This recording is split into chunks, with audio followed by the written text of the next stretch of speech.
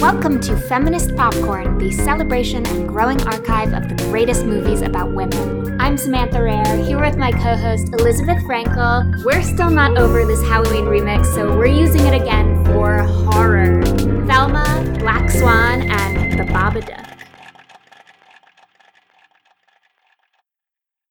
Welcome to another week of Feminist Popcorn. Welcome to your doom. It's horror week. Scary movie.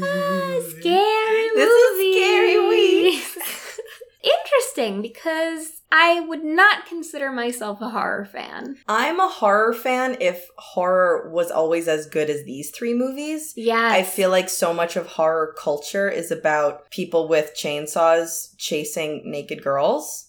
And I have very little interest in that. But using the style of horror to tell a story, I think, is amazing. I just don't think there's many good horror movies. Yeah, I would agree with that. I think if there were more horror movies that I thought were great, I would love horror. Mm-hmm. I was obsessed with Get Out. I'm obsessed with A Quiet Place. Yeah. But those are all within the last 5 years. So what is it that these three horror movies do differently? I think the style tends to take a back seat to what is the core of any good story, which is the characters.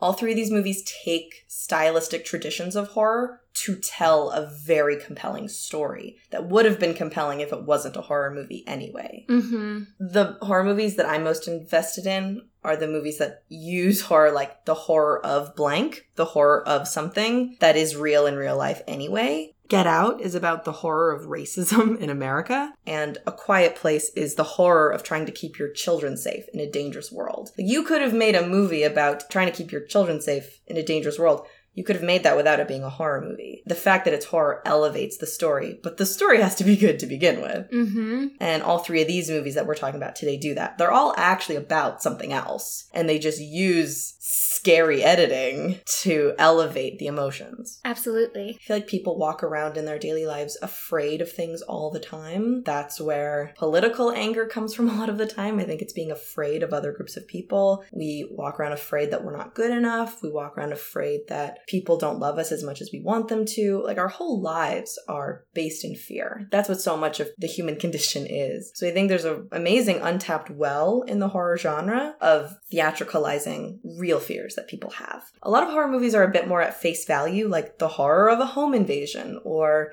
the horror of ghosts, or the horror of a serial killer. Those are all real things, but like, I'm not really that concerned with serial killers on a day-to-day basis. I'm more concerned with the things that are brought up in these movies, which specifically are about femaleness, but could be about a multitude of things that people are horrified by. I think all three of the movies are specifically also about repression. And because they're women, because they're living under the patriarchy, it is all repression having to do with their femaleness. They're so afraid of something inside them that it comes out as horror because they're so afraid of something that the patriarchy has told them to repress. Right. One thing that I love that all of these movies have in common is that they're all slow burns. They all start in a place of reality. There's not much indication that these are going to be horror movies in the first 20 minutes of any of these movies. But as the emotion intensifies, the wacky, spooky horror intensifies as well. Mm-hmm. We're starting with Thelma. Love Thelma. I think it's interesting to start with Thelma when last week we covered witchcraft. And Thelma seems like a natural progression from specifically Carrie. Thelma seems like a huge tribute to Carrie. Yeah. And I don't think I would have been so conscious of that if we hadn't just done Carrie. Yeah. Absolutely. The idea of repressed emotions, repressed sexuality and individuality being the cause of psychokinetic abilities, that's straight from Carrie. Thelma's emotions manifest in these powers that she has. And we're going to get into what those powers represent and how to take them at face value literally in the movie, as well as how this film is really talking about things that are much larger. Thelma came out in 2017. It was directed by Joachim Trier and written by Eskil Vogt and Joachim Trier, and it stars Eilidh Harbo as Thelma. We were talking about these movies in relation to the way that the drama unfolds, the slow burn. Yeah. Thelma is really interesting because it opens with a bang. It opens with this really mysterious scene in the woods with a father pointing a gun at his daughter. Right, it's very ominous, and you don't know what's going on. And filmed beautifully. Yeah. And then we shift, and we're on a college setting, and we're watching what to me was a very relatable experience of a girl struggling to find herself in her freshman year, on the phone with her parents every other night, updating them on what she's doing. She's confused about her sexuality. She is experimenting with drinking and trying to push herself to go to parties even though she's shy because she wants to make friends. All of that is fairly real world compared to what follows, which is a confusing and you might think random fit that she has in the library. The main indication I have that something is mysterious and weird is the way it's shot. We have this beautiful shot that introduces Thelma in her current age, where we start off very, very far away in this courtyard and we zoom in and we don't know who we're supposed to be looking at. And then eventually we realize it's Thelma, which is a shot that very closely parallels the opening shot in Carrie, which I think is very funny. Besides that shot, the music is very slow and ominous. The pace of the movie is very slow, pretty much throughout the entire movie. So even though it's set on a college campus of a girl who's going through fairly normal things at the beginning, you're given an indication by the editing of the movie, even from the beginning, that something creepy is going on, even though you haven't been introduced to what it is yet. Our first big moment of realizing that something is a little weird is when Thelma has her first seizure in the library. You see this girl sitting next to her. You don't know who the girl is yet. You just know that Thelma clocks her and then has a seizure. And I'm interested in how all of the questions that we have in the first few scenes are answered as the movie unfolds. Why is her mother in a wheelchair? Why does the father seem to have a very specific, particular religious philosophy? Why is Thelma so shy? Yeah. Why are her parents so protective? Yeah. Why are they keeping track of her every move? And what's brilliant about the movie is they're protective enough that it could just be normal protective parents. Like, my parents knew my college schedule, my first few semesters, just to, like, in case they needed me, they knew where I was. Yeah. And then eventually they got over it, they didn't care anymore. But you don't see that being portrayed in films very often. The fact that it's included could just be really detailed filmmaking, or it could be an indication that something is very unique in the dynamic of this family. So if each of these movies is the horror of something, what is Thelma? Thelma is about the horror of learning that you are different from how your conservative family wants you to be. And specifically, a lot of that otherness that she's experiencing is realizing that she's gay. Yeah. There's such a deep shame in her through the whole movie, and it's so heartbreaking to watch, that her powers reveal themselves in moments when she's afraid of what she's feeling. And as we said earlier, horror is the exploration of fear. Horror is the unveiling of fear in our lives. She's so afraid of being gay because she already has this internalized homophobia. She wants to be the good Christian girl that her parents want her to be. And her fear of rebelling from that manifests itself physically into her epileptic seizures and her being able to make things move and make people move, which is terrifying. This movie is scary mainly in its themes. There's not a lot of jump scares. It's not overtly graphic the way that some of these other movies are. What's scary is her having to live with herself in a way that she doesn't want to. Yeah, I think the word homophobia really hits it because it is a fear of gayness. Yeah. The fact that her powers are dangerous, I think is more of a metaphor of her fear of her gayness being dangerous. Absolutely. And her parents' fear of her gayness being dangerous. Yeah. Their overprotectiveness of her and constant checking up on her at school, I think part of it is that they're worried about her and they want to keep her safe. I think another part of it is being terrified that her power is going to manifest in some way outside of her body. Let's talk about her childhood, though, because as much as I'm completely on board that her powers have this direct parallel to her realizing that she's gay, gay. She has exhibited these powers in the past as a child in ways that had nothing to do with the fact that she was gay. I think instead her powers are really a manifestation of a deep emotional intensity that she feels towards something that she's not supposed to be feeling. I think it's slightly more general than her being gay. Specifically, I think it's when she's ashamed of how she feels. Right. When she was 6, she felt deep jealousy towards her little brother, which is A, completely understandable, and B, yeah, something you'd probably be ashamed of because you know that it's, irrational. Her powers manifest in killing her brother, which ruins her family. Right. And that narrative has nothing to do with the fact that she realizes she's gay when she's in college. As we said earlier, this film has a very slow, smooth transition from the first half of this movie to the second half. The first half feels a little bit more naturalistic. You don't really know what's going on. And then the second act is clearly a horror film with supernatural elements. I think that parallels something else very clearly in this film, which is that the first half takes place in college and the second half takes place when she returns to the site of her trauma, which was her childhood home with her parents. It's very clear in the second half that the root of all of Thelma's problems are her parents. Yeah. And when you realize that they are the source of her repression and her self-loathing, it's almost like a betrayal because you weren't led to believe that in the first half of the film. You sort of just think they're ordinary parents. I think it's great symbolism for when people grow up and they reflect on the fact that they're unhappy and they don't really know why. And then they return to their childhood. And they're like, oh, I'm unhappy because all of these things happened in my childhood or with my parents that I've never addressed, that I've never really gone back to. The film doesn't really move forward in time. It kind of moves backwards in time. You start in college and you sort of end with her as a child. And then once she's dealt with everything in her childhood, she's able to come back to present day and return to college and be an adult with Anya. Yeah. I was amazed watching Thelma with how similar it is in many of its themes to Frozen. Oh.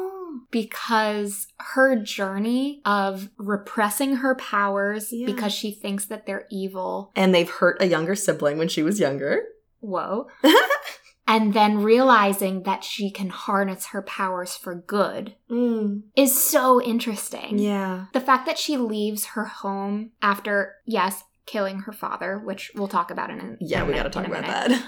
The fact that she leaves her home with this moment of generosity with her mother. I think it's twofold. I think it is a moment of generosity, but I also think it's a moment of, look, Mom, you were wrong about me. These powers can be good. I totally agree. I was wondering why she did that for her mother at the end, and I realized it's because that is her last big statement of her powers, that she doesn't have to be a bad person just because she's not the perfect girl that they want her to be. She doesn't have to be bad. She can help people. She can be good to people. And I think that moment is actually more for Thelma than it is for the mother. I think Thelma is showing herself that she can be a good person exactly as she is. And that gives her the freedom to go back to Anya. And we end the movie with this moment with Anya, where Thelma maybe psychokinetically calls to Anya, calls her to her. Yeah. The father had an interesting line earlier in the movie when he says, "She didn't love you, Thelma. Yeah. She just came to you because you wanted her." Blaming Thelma's powers. Blaming her powers, but metaphorically blaming her for her gayness. Right. Thelma is able to reclaim that power at the end and show that maybe it is a power. Yes, maybe my gayness is a power. Maybe I do psychokinetically call to this woman that I love, but it is a power for good, and it's beautiful. And for love. Yes. I want to talk about how this movie uses its moments of horror to express everything emotional we've been talking about. I know you and I are both really big fans of the scene where she's in the pool and she tries to swim up to the surface and suddenly there is a lid on the pool that she can't escape, which obviously connects to the frozen ice under which her brother died. That scene is so scary to me. The way that scene is filmed is she's just banging on the pool floor. Right, it's really happening. It's just upside down. She's upside down because she is experiencing post-traumatic stress. Yeah. Also, one of the most memorable and terrifying moments of the movie is when she kills her father. He's in a small boat on their lake where her brother died. He combusts into flames. throws himself overboard, and realizes that as soon as he comes up out of the water, he will re-burst into flames. And so he has to drown. And that image of the father bursting into flames is a direct parallel to something that Thelma told Anya earlier, which is that when she was a child, her father held her hand over a candle and said, "This is what hell feels like." And the recurring theme of this father wanting Thelma to follow what he wants her to follow for fear of punishment, for fear of shame, it was sort of the ultimate fuck you.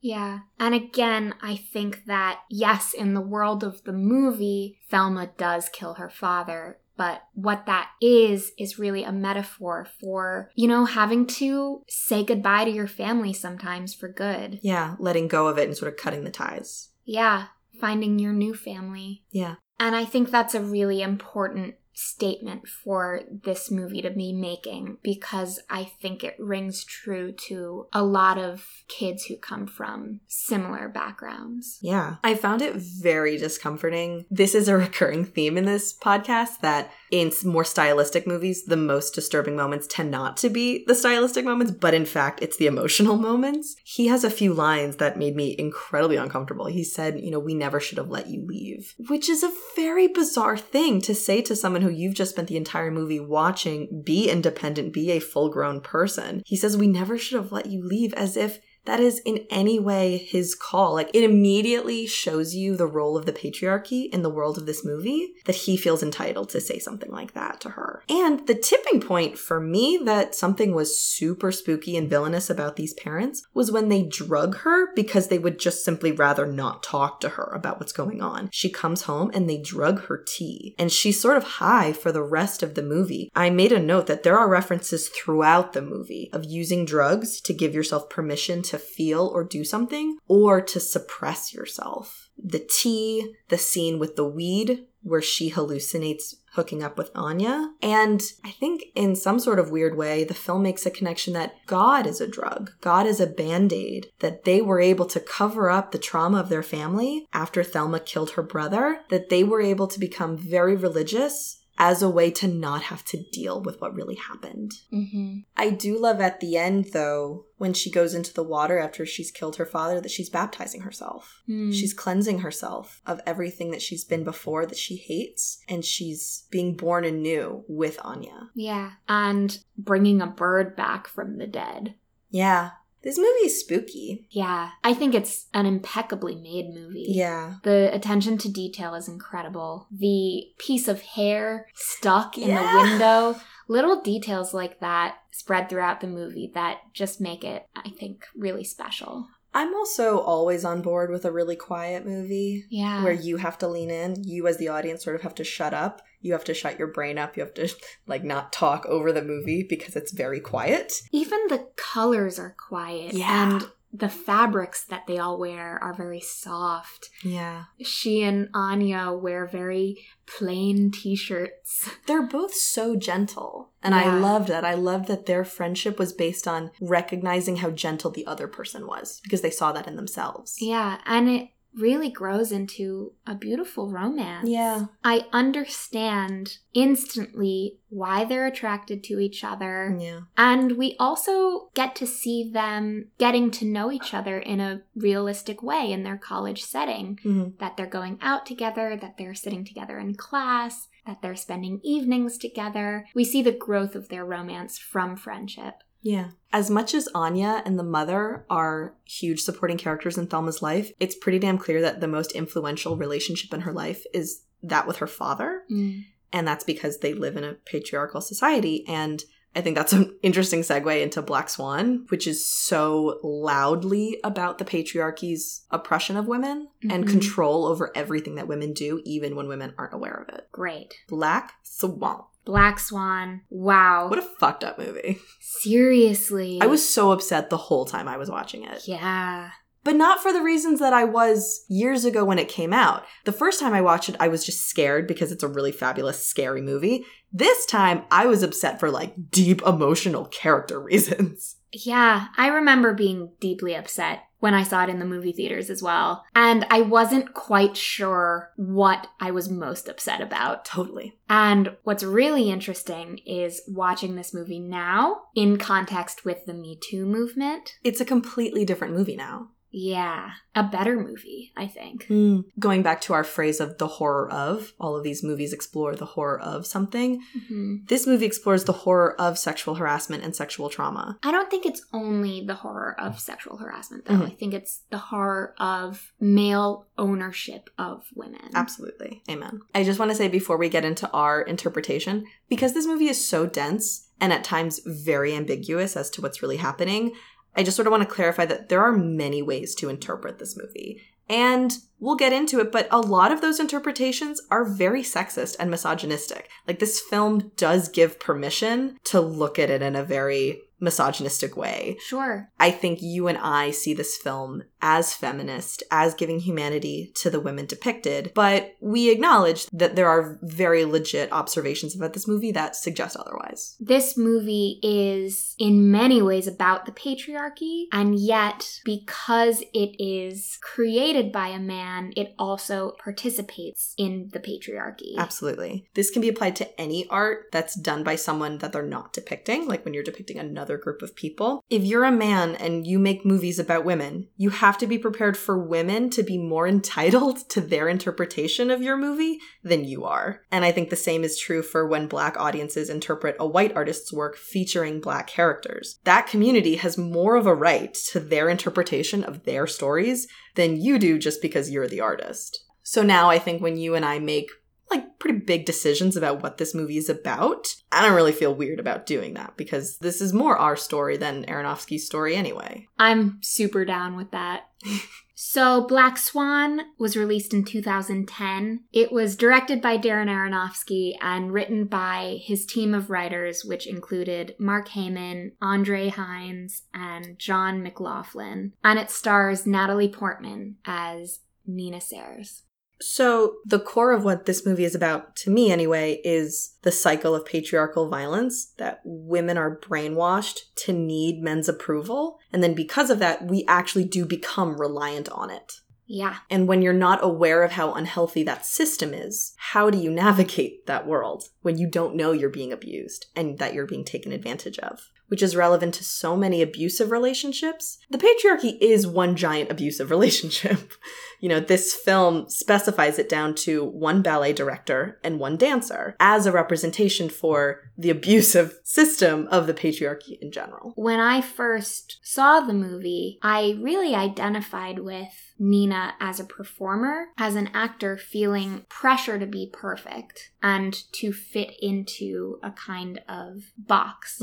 I didn't understand that identification truly until now, in the context of the Me Too movement, that I realized that that idea of perfection is not my own. Yeah. And it's not Nina's. Yeah. She's trying to fit herself into a box that has been prescribed for her. By this director. Yes. And I think that one of the major criticisms of this movie, specifically from feminists, is that the women in the movie fit into stereotypical roles. They fit into this virgin whore complex that the director references at the beginning of the movie. My interpretation is that those roles are only a reflection of these women trying desperately to fit into those roles. This movie sets up very clearly, very soon, that the master of ceremonies is this man. Really the only male character in the movie, Thomas Leroy. In the first scene between Nina and her mother, they don't even refer to him by name. They just refer to him as he, as if they're talking about God. Leroy is French for the king. This man is the king of this ballet company, and he behaves like it. The moment he enters into the ballet studio, all of the girls in the room start removing articles of clothing, and he has this very quick look at himself in the mirror before he goes into this diatribe about Swan Lake, setting the metaphor for the rest of the movie that we're going to apply to all of these characters. In the first half of the movie, Thomas is more in charge of the action and the narrative than Nina is. And Nina has to carve for herself some sort of understanding of what's happening to her. When really, I like that you said Thomas is the master of ceremonies, because really Thomas is the puppet master. Yeah. He's really like the main driving force of this movie, not Nina. I would argue that because it is deeply from Nina's perspective, it is absolutely her story. Yeah. But her interpretation of the other characters around her is a direct response to what she's been taught by Leroy. This story that he tells in the first scene about Swan Lake, the downfall of a pure and sweet virginal girl is caused by the lustful twin, the Black Swan, who tricks and seduces her prince. These are the two options for women. You can either be one or the other. And he's the one prescribing it. He's the one narrating it. And now he takes Nina, who by all means has done a very good job her whole life fitting into one of those boxes. Yeah. And he says, now you have to be both. Yeah. You have to be the perfect woman. Did you see the video that the BBC released that was taking famous actors? Yeah! And it was sort of like a fake audition setting about the roles that female actors have to fit, that you have to be cute and innocent and also sexy, and you have to be thin but also curvy. Like all of these dichotomies in one is the thing that creates a perfect woman. There is no room for gray. And that is the tragedy of the film. It's her trying to fit into this box of being perfect, even though she, like all of us, exists in the gray in between. Perfect is a recurring theme in this movie. She's after perfection. And it was very clear in this most recent viewing that what perfect is to her is his approval, is his perception of perfection. He's the one who decides she's perfect.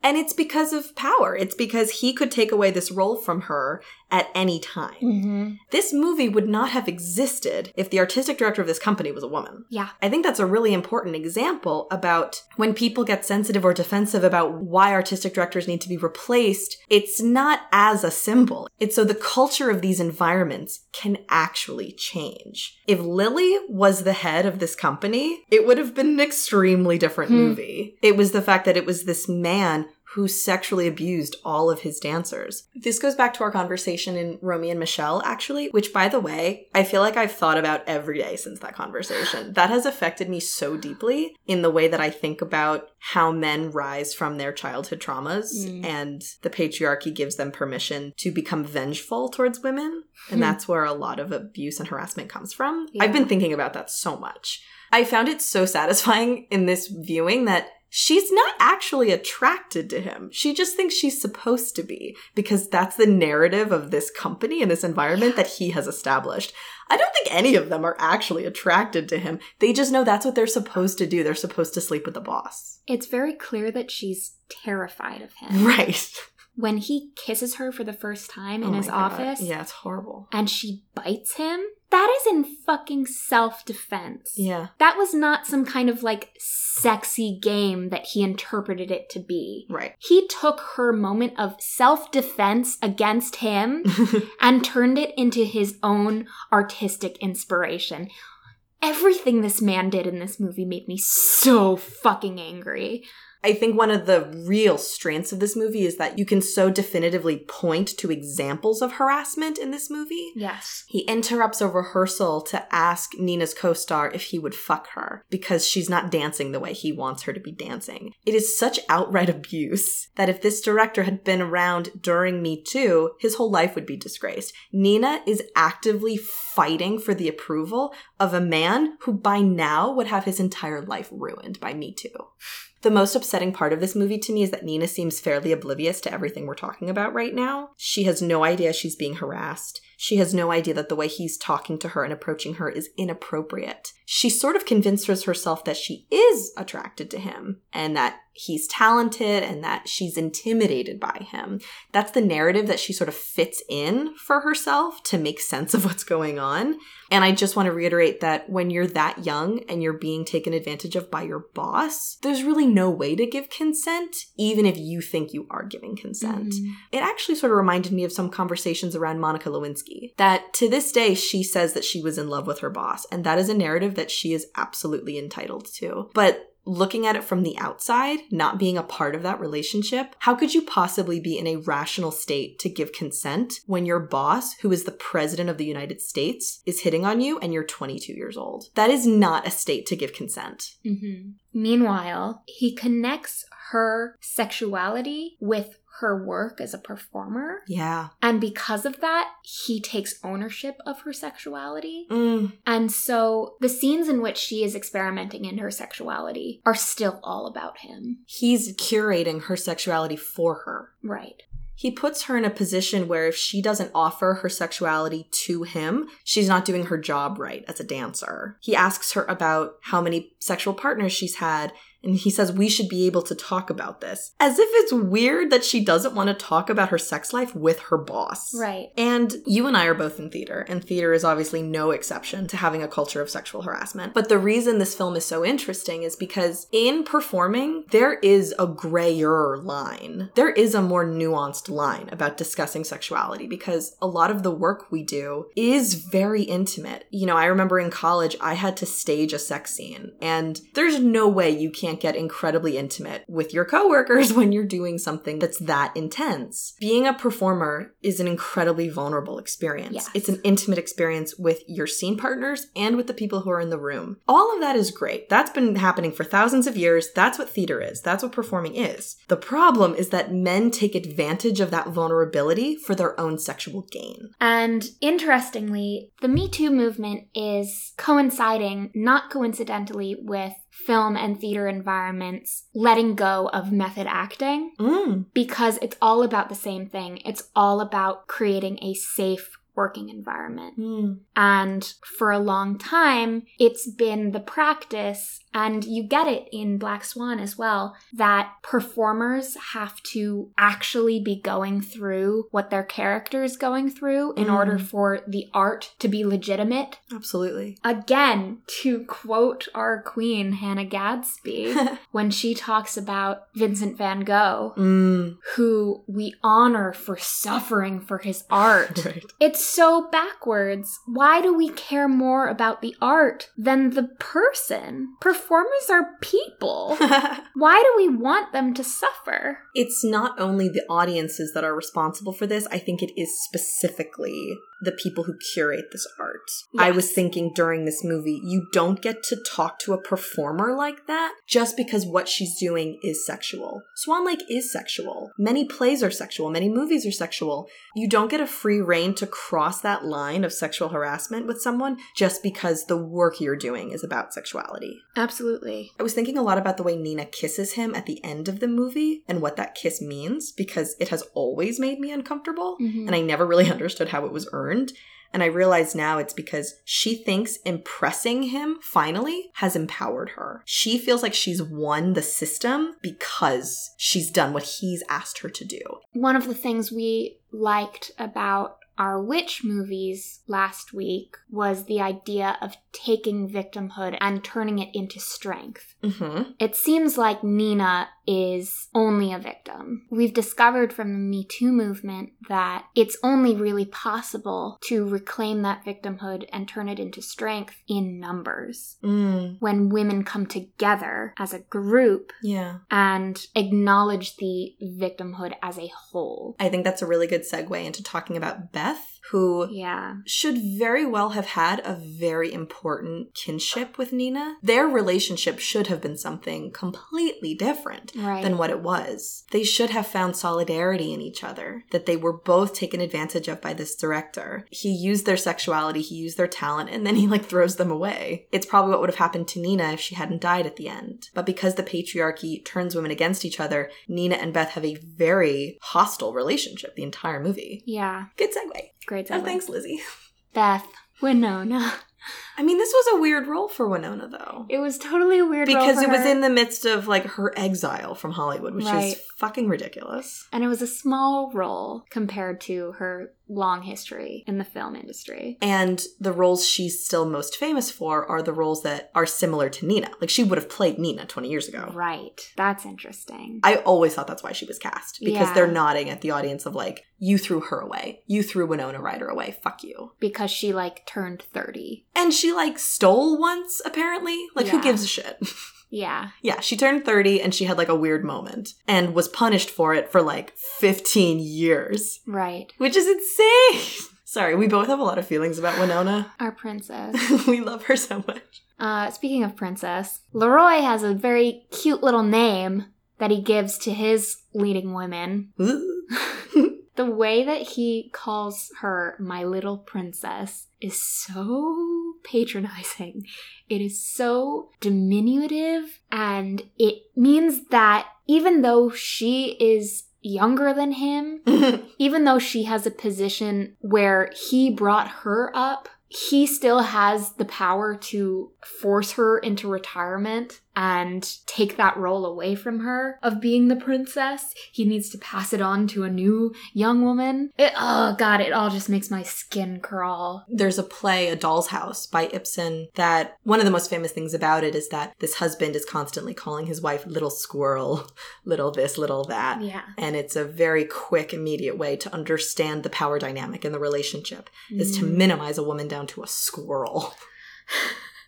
Yes. Even though it's under this disguise of affection, right? Right. And even though it's her face on the poster. Yeah. He decides that people don't want to see her anymore, basically. Yeah. Nina makes a comment in the beginning of the movie that Beth is still a beautiful dancer, that Margot Fontaine danced into her 50s. Nina really doesn't see the logic of why Beth has to go. Multiple dancers in the movie refer to her as a magical dancer. Yeah, we've obviously talked a lot about how women turn on each other, and I find it very satisfying how Nina starts the movie being very intimidated and sort of in love with Beth. She admires Beth so much. And at the first sign of being threatened by Beth, by another woman, Nina turns to slut-shaming and says, not all of us have to, as if implying that Beth slept her way to being the principal dancer.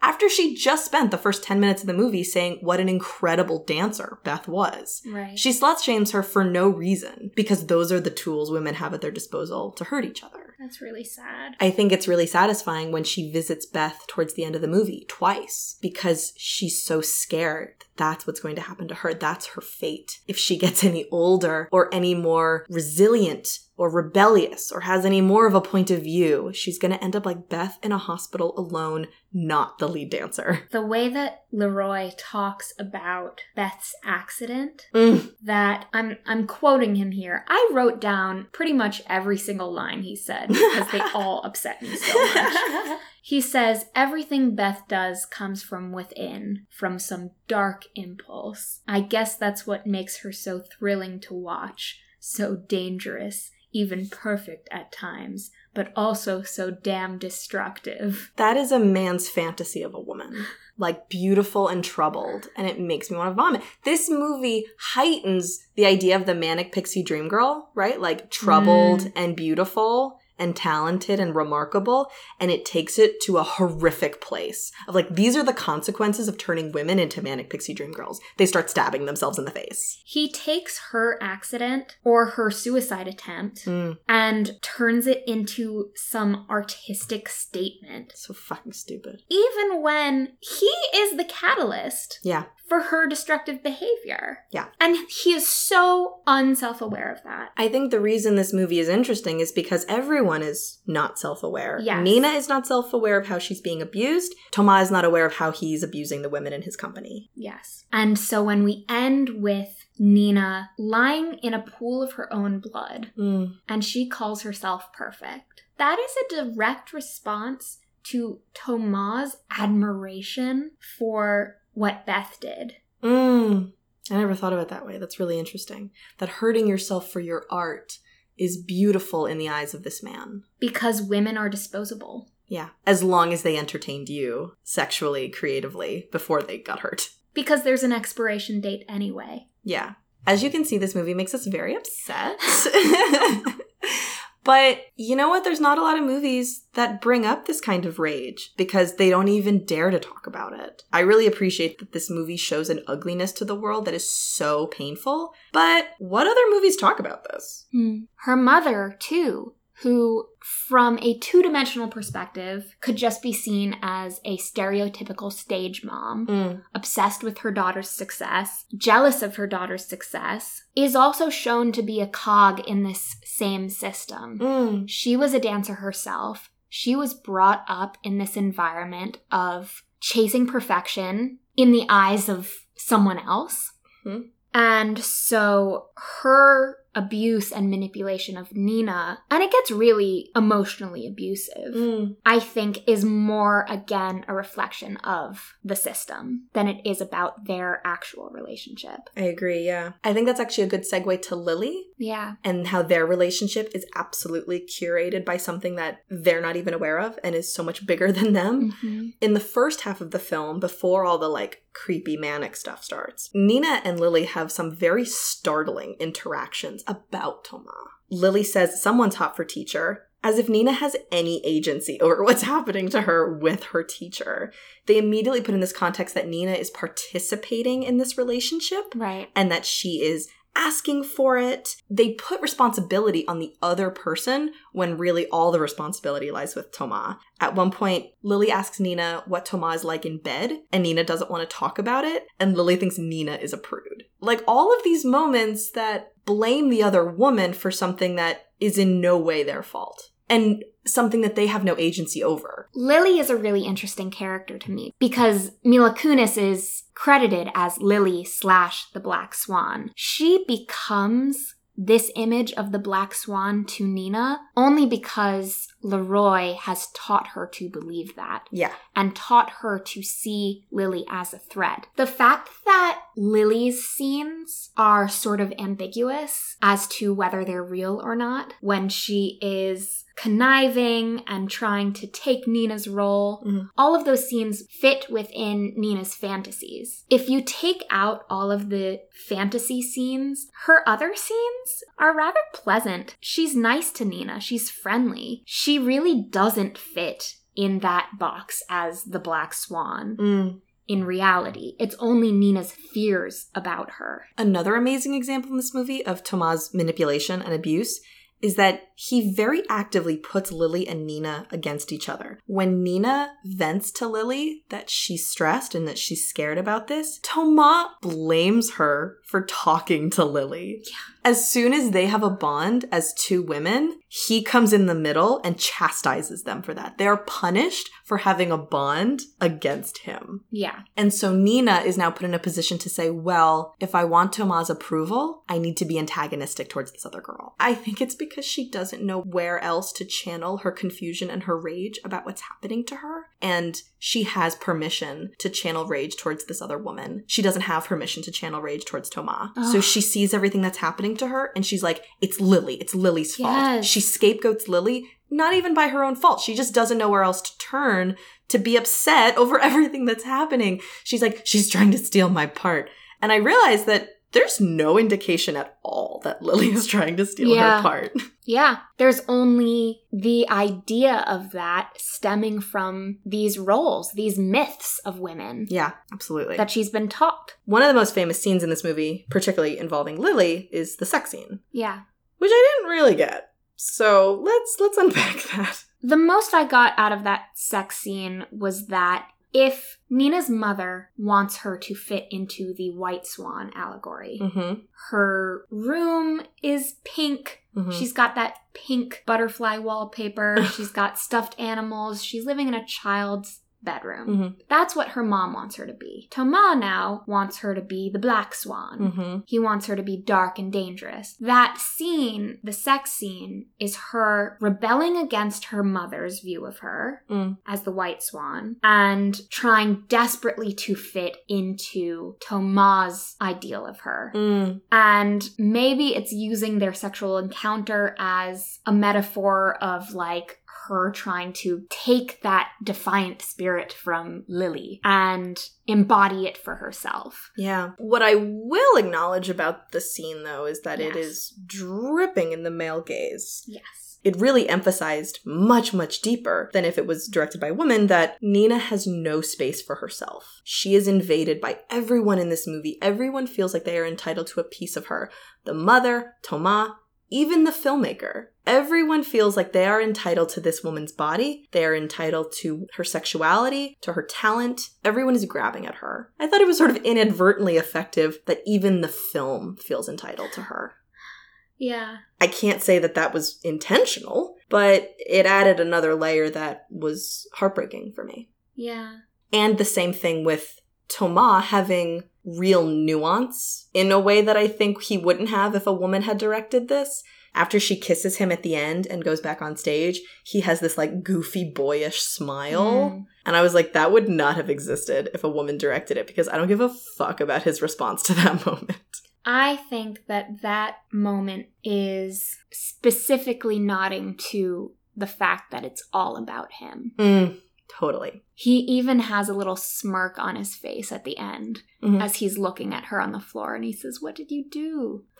There's one random scene that I think makes very clear what this whole movie is about, when she's riding the subway and there's an old man across from her. God. Very openly sexually harassing her and touching himself. And she is so disgusted by that moment. Because she's been taught that that's disgusting behavior. Yeah. She hasn't been taught that the way that Thomas talks to her is disgusting. Yeah. Wow, that's a good point. The horror, man. The absolute horror. This is a damn good horror movie, and we haven't talked about the aesthetic aspects at all. And I think that's fine. Yeah. I mean, I think it sort of goes without saying that this is an absolutely gorgeously shot movie. Yeah. And the music is incredible. Like, we sort of don't even need to talk about all that because it's so good. Yeah. And all of these themes are, I think, a little bit more worth unpacking. Mm-hmm. The Babadook. Babadook. No! It's so scary. It's so scary. I think that's one thing that separates The Babadook from our first two movies and our movies from last week as well, because we've been in sort of a scary season in the podcast right now. The Babadook is the scariest movie I have ever seen in my life. It is a proper horror movie. And I'm saying this to the listeners as well, who maybe haven't seen it yet. I'm giving like a full disclaimer. If you're not good with scary movies, don't watch The Babadook, because it's really, really scary.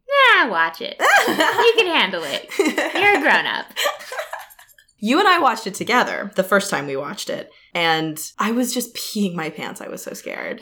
And then the second time I watched it in prep for this episode, because I knew like when the jump scares were going to happen and what I knew was going on, I was able to just focus on the content, and I realized I wasn't really scared anymore. I was just so sad and heartbroken for the themes of this film and for the two lead characters. It's sort of an incredible marriage of style and content, this movie. It is so fucking scary, and at the same time, it's such a good story. And those two things existing simultaneously, interwoven, is just a huge achievement. I'm just so in love with this movie. It's absolutely brilliant in every way. And frankly, this is our first movie in a while that we've covered on the podcast that was written and directed by a woman. Mazel tov. Yes. And it shows. You think it shows in the lack of male gaze that you and I have been talking about in these first two movies? Yeah, it's definitely there in Black Swan. It's even there a little bit in Thelma. Yeah.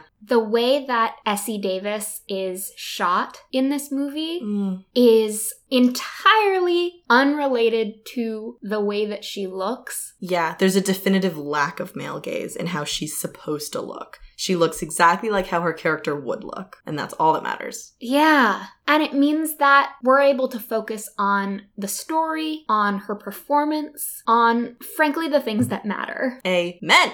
So The Babadook was released in 2014. It was written and directed by Jennifer Kent, and it stars Essie Davis as Amelia and Noah Wiseman as Samuel. And in The Babadook, a widowed mother and her young son are haunted by a malicious storybook come to life.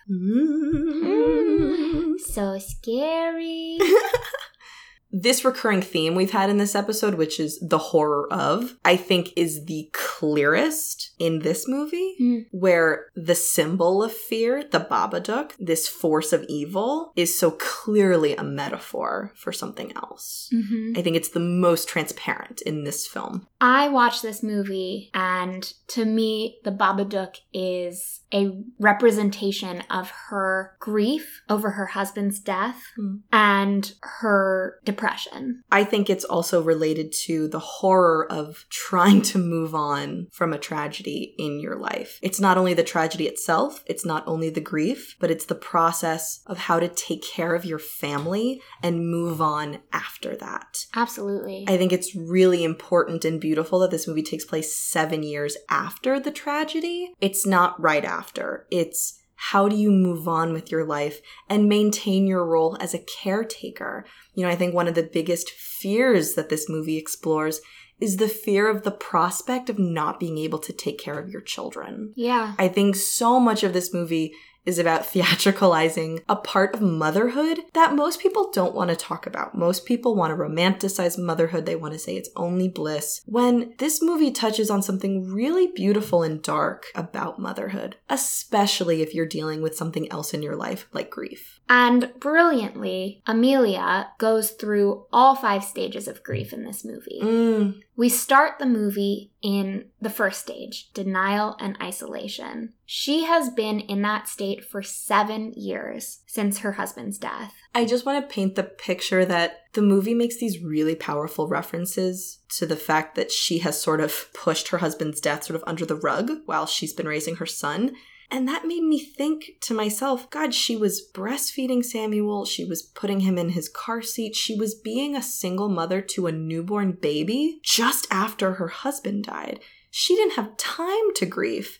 I mean, you think about mothers of newborns and how, shot they are. There's no sleep. There's no time for themselves. To imagine going through that phase of being a mother while dealing with grief is unimaginable. Right. And God knows she's not getting any support from her family. Yeah. Her sister Claire is a really interesting character because she goes to her looking for support and she doesn't get any. Her sister even blames her for her depression. It's very painful, I think, for people who love people who deal with depression or who have mental illnesses. I think it's very common for them to put the onus on that person who's suffering and say, why aren't you working harder? Why aren't you getting out of bed? Why aren't you trying? And I think that pressure to overcome a mental illness is what the Babadook ends up becoming, is the manifestation of this thing that's haunting you. Yeah. That is not your fault. And she even makes her feel guilty for it, for making her feel bad. Samuel has a very specific way he phrases talking about the Babadook. He says, you can't let it in. Don't let it in. And after the Babadook has possessed their home and possessed Amelia, he says, why did you let it in? And I just feel like that's such common phrasing for how people deal with people who have depression, which is, why are you participating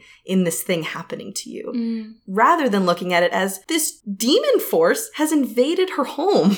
It's not her fault. She didn't let it in. It invaded. And the way that it invades is really interesting. It just appears in an innocent-looking book. Pretty innocuous, pretty casual. She didn't buy it. She didn't receive it in any way. It just appears out of nowhere. And it even is disguised as something friendly and comfortable. And it creeps up. Gaining power. Yeah. Until you don't really know what's happened. One of the Babadook's lines is, the more you deny, the stronger I get. Yeah. You start to change when I get in. The Babadook is growing right under your skin. So midway through the movie is when the Babadook actually possesses her. Yeah. And now we are seeing the Babadook not only as an external fear, but as an internal fear. mother. Yeah. She is turned into the thing that she fears most. She is turned into a bad mother. Absolutely. Not only being a bad mother, but it's all these very specific anecdotal things that she's afraid of. She stays in bed all day. She doesn't tend to Samuel. The fantasy of sort of the worst things that can happen to your family, not knowing how to take care of your dog. All of these things manifest themselves once the Babadook has taken control of her. Being abusive to your kid. I mean, that's like the biggest fear that parents have, is that they're going to fuck their kid up with too much rage. And that is precisely what happens. Ironically, though, the things that Amelia are most afraid of happening that happen once the Babadook takes over, I don't know if that's actually the biggest fear in a family. I feel like the biggest fear in a family already happened, which is a random, abrupt death in your nuclear family. That's, I feel like, people's biggest fear of a family. And that's already happened. So this whole movie is just laden with fears of domestic peace and love being destroyed. There's a great scene when she meets another woman at the grocery store. Oh, yeah. And as soon as this woman learns about her tragedy, she runs away. And I think that's a pretty common experience for people who have gone through trauma, that it becomes more isolating. Yeah. That what they need most is connection. They need support, but the trauma itself scares people away and makes it worse. Absolutely. I think this movie does a really fantastic job at making it clear that so many people in her life who are supposed to be helping her right now are actually judging her and shaming her that she's not handling it better on her own. And I find that kind of ironic, because you want her to be a better mother and then you're not offering her any resources to do that. The social workers, her sister, the other mothers at school, the teachers who make it very clear that they do not think Samuel is a good kid. I've taught in the past, and that opening scene of her having the conference with the teachers was very triggering, and I thought it was written in a really amazing way. The teachers are fairly accusatory to her. They're basically saying, you're a bad mother and your son is a bad kid. And she keeps saying, I'll have a talk with him. And I just flashed back when I saw this movie to having parents tell me that, I'll have a talk with him. I'll talk to him. Which means nothing, which really means nothing, because your kid has already been talked to and doesn't understand where his behavior is coming from. And I just sort of felt bad for everyone in that situation. The teachers who are at their wits' end with this troubled kid, and the mother who feels incredibly judged by these teachers who do not understand her child. I mean, Samuel is dangerous. Yeah. He plays with weapons. He's objectively troublesome. And so, in part, you can't really blame Auntie Claire for wanting to separate her daughter from him. Absolutely. But she doesn't really do it in a supportive way. She puts all of the blame on Amelia. Yeah. Returning to the theme of grief, when Amelia is possessed by the Babadook, that's when she starts to go through these other phases of grief. We see her experiencing anger towards the memory of her husband's death. And we see her bargaining with the idea of it being Samuel's fault. Or maybe she even wishes that Samuel had died instead of her husband. Yeah. And we see her in a catatonic state of depression. Yeah. Wow, that's really interesting. I never thought of it that the Babadook jumpstarts her going through the phases of grief, because until the Babadook arrived, she had just been in denial. Right. That's really interesting. She had all of her husband's belongings locked away in the basement, where she didn't have to think about it, but she was haunted by it every night in her sleep. And in the first half of the movie, she's in this unconscious state of delirium and depression, and it's affecting Samuel. It's affecting why Samuel is so hyper and so manic, because the two of them are not communicating. And they're not sleeping. That's a huge thing that I love about this movie. They make sleep deprivation like a lead character. Yeah. You're so aware through this whole movie that neither of them are sleeping for days on end. It's so effective. Yeah. Going back to what you said about Samuel suddenly becoming resourceful and he matures immediately, I love his line at the beginning, I promise to protect you if you promise to protect me. That just seems like the core of family, doesn't it? That seems like the core of what a good family is. And he makes that offer to her and she accepts, but even she doesn't really appreciate the magnitude and the profundity of what he's saying. And she comes to understand by the end of the movie. She is only able to be saved from the Babadook and brought out of her depression, metaphorically speaking, because Samuel sees in her that her behavior is not actually her. It's the Babadook. That's one of the most heartbreaking parts of this movie to me, that he acknowledges that it is an external force that has taken her over, but it's not her herself. People with illness like that need loved ones to recognize the real self that is separate from the illness. Yeah. I also find it very ironic and beautiful and sad that she's a caretaker. Like, her job is to take care of older people. This is a woman who at home has to take care of Samuel and at her work has to take care of older people. There is no space in her life for self-care. Her entire identity revolves around taking care of people, which is a pretty female narrative. Yeah. I have a pet peeve in general when people feel entitled to tell women that they look tired. People tell her that she looks tired throughout the movie, and it drives me bonkers. Don't tell a woman that she looks tired. She knows she's tired. Yeah. Especially in context with the conversation we've been having, that women are told that their value is based on their looks. Right. So, like, don't comment on the way a woman looks. Ever. Just as a good rule, don't ever comment on how a woman looks.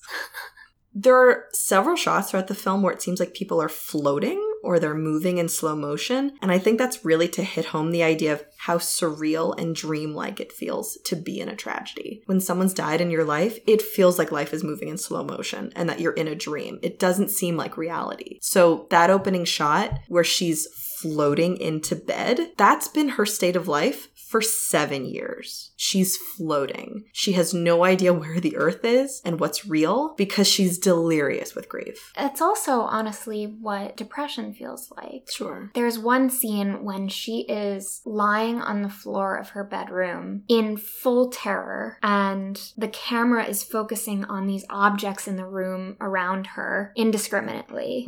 And her heart is racing and she's feeling claustrophobic. I watched that scene having a little of my own experience. And I knew exactly that that scene was representing a panic attack. I just commend Jennifer Kent so much for including such a specific and truthful visual representation of that.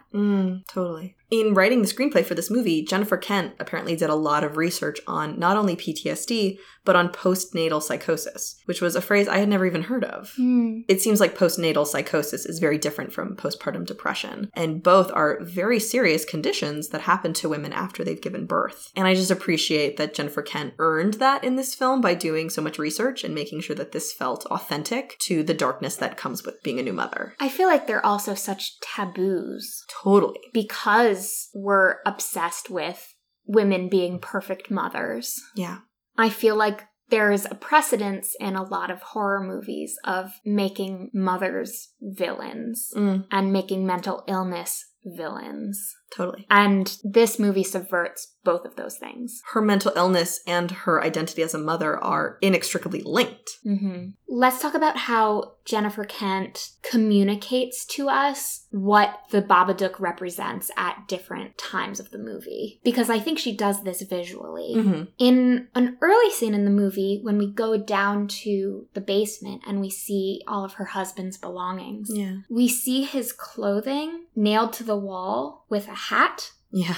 It's a fedora, but it's still an old-fashioned hat. It looks like the Babadook. Exactly. Samuel also kind of worships this magician on TV who wears the top hat and the cape. So the Babadook is sort of an amalgamation of both of those images. It presents itself to Amelia with visual imagery that maybe even subconsciously reminds her of both her husband and her son. And then, very brilliantly done, as soon as she is possessed by the Babadook, we have this wide shot of her bedroom, and in the center of the screen is a mannequin dressed in women's clothing with a hat on top. So now we know that the Babadook is wearing women's clothing. Yeah. There's also an amazing shot where they're also up in the bedroom. It's towards the end when they're about to defeat the Babadook, when Amelia stands up from the bed and she walks across the room about to approach the Babadook, and the shadow on the wall looks as if she is the Babadook. Even though it's already been expelled from her, the film is making a slight reference that it's never really going to leave you.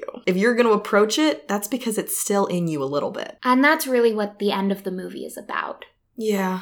God, the ending is so good. It's so heartbreaking and so smart. You can't get rid of the Babadook. It's interesting that that line is spoken. It's in the book. And it's threatening. Yeah. It's a very scary idea that you can never get rid of the Babadook. You can never get rid of your biggest fear. Yeah. You can never get rid of your trauma. Mm. And that's real. When you have trauma, when you have an illness like depression, you can't just get rid of it. You can't just cure it. Yeah. It lives within you, but you can learn to master it. You can learn to live with it. Yeah, and that's what she does. She learns to live with the Babadook in her house. He lives in the basement. She feeds it. She tends to it. She tends to it like her garden. And like a child. Yeah.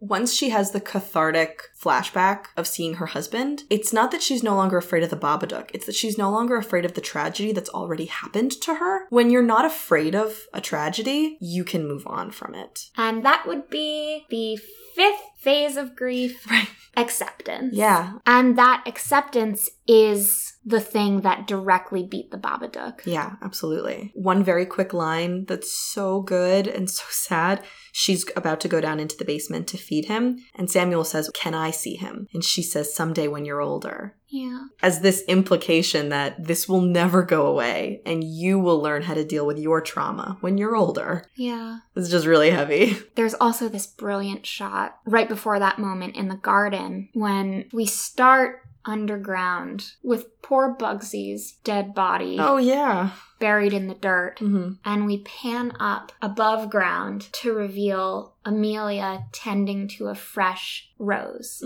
that's grown out of the soil. Yeah. Just like scientifically speaking, dead bodies fertilize plants. That is the circle of life. And what that moment says to me is that new life is born from grief. Yeah. And only when we properly mourn what we've lost can we grow something new and beautiful. I also love in the ending that the social workers are still fairly cold and fairly judgmental, but she has this new resilience to taking them on. It sort of implies that the world is not going to change for you based on the trauma you're dealing with. The world will stay the same, but you have to develop the resources to deal with it. I just love that she's like so sassy in that last scene, and the social workers are pretty much the same. And when they're in the garden together, we see him using his bow and arrow responsibly, hitting a dart in a nice way that doesn't hurt anything.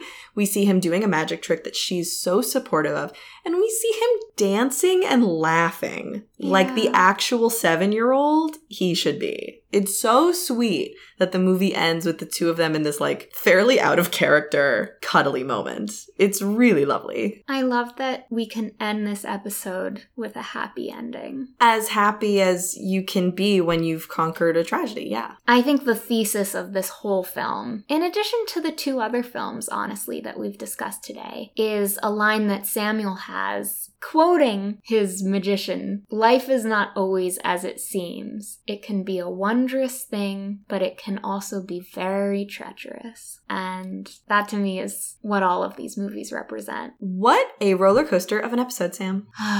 Yeah. These were all very scary movies. I'm a little relieved that next week, which we'll talk about, will be a little lighter. Yeah. So we're finishing our Halloween season, and what happens right after Halloween? Thanksgiving. Yep. So with that, in between these 2 holidays, let's introduce our next episode. Our next episode is Tradition and Family. A lot of people just got chills. Yeah. Way scarier than horror or witches going home for family traditions. That's really funny. The first movie we'll be covering is the 2002 New Zealand drama Whale Rider, in which a Maori girl fights to prove her worthiness to become the chief of her tribe. Love Whale Rider. The second movie we'll be covering is the 2012 Saudi Arabian drama Wajda, in which a girl growing up in Saudi Arabia enters a Quran reciting competition in order to win money to buy a bicycle. And the third movie we'll be covering is the 2003 indie comedic drama Pieces of April, in which a young New York woman prepares Thanksgiving dinner for her estranged family. Love it. I can't wait to discuss these 3 movies. They're wonderful. I don't know about you guys, but I've been feeling particularly weighed down by the news lately. But I hope that we all can have an emotionally healthy holiday and get the best out of it that we can. And if anything, you've got 3 great movies to share with your families. If you need something to fill the awkward silence after a really tense political conversation came up, just watch one of these movies. Silence goes away. You're watching a movie. Right. Eat lots of food. Hug your little ones. Hug your old ones. And love each other. Love each other. Have a good Thanksgiving. Bye. Feminist Popcorn is produced and hosted by Samantha Rare and Elizabeth Frankel. Our theme music is by Barrett Riggins. Our cover art is by Hannah Perry.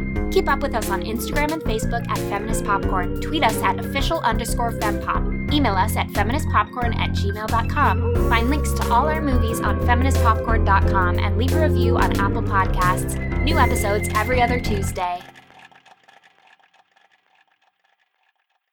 I love you, but you just said Gail Mays. No, I didn't. Yeah. No, I didn't.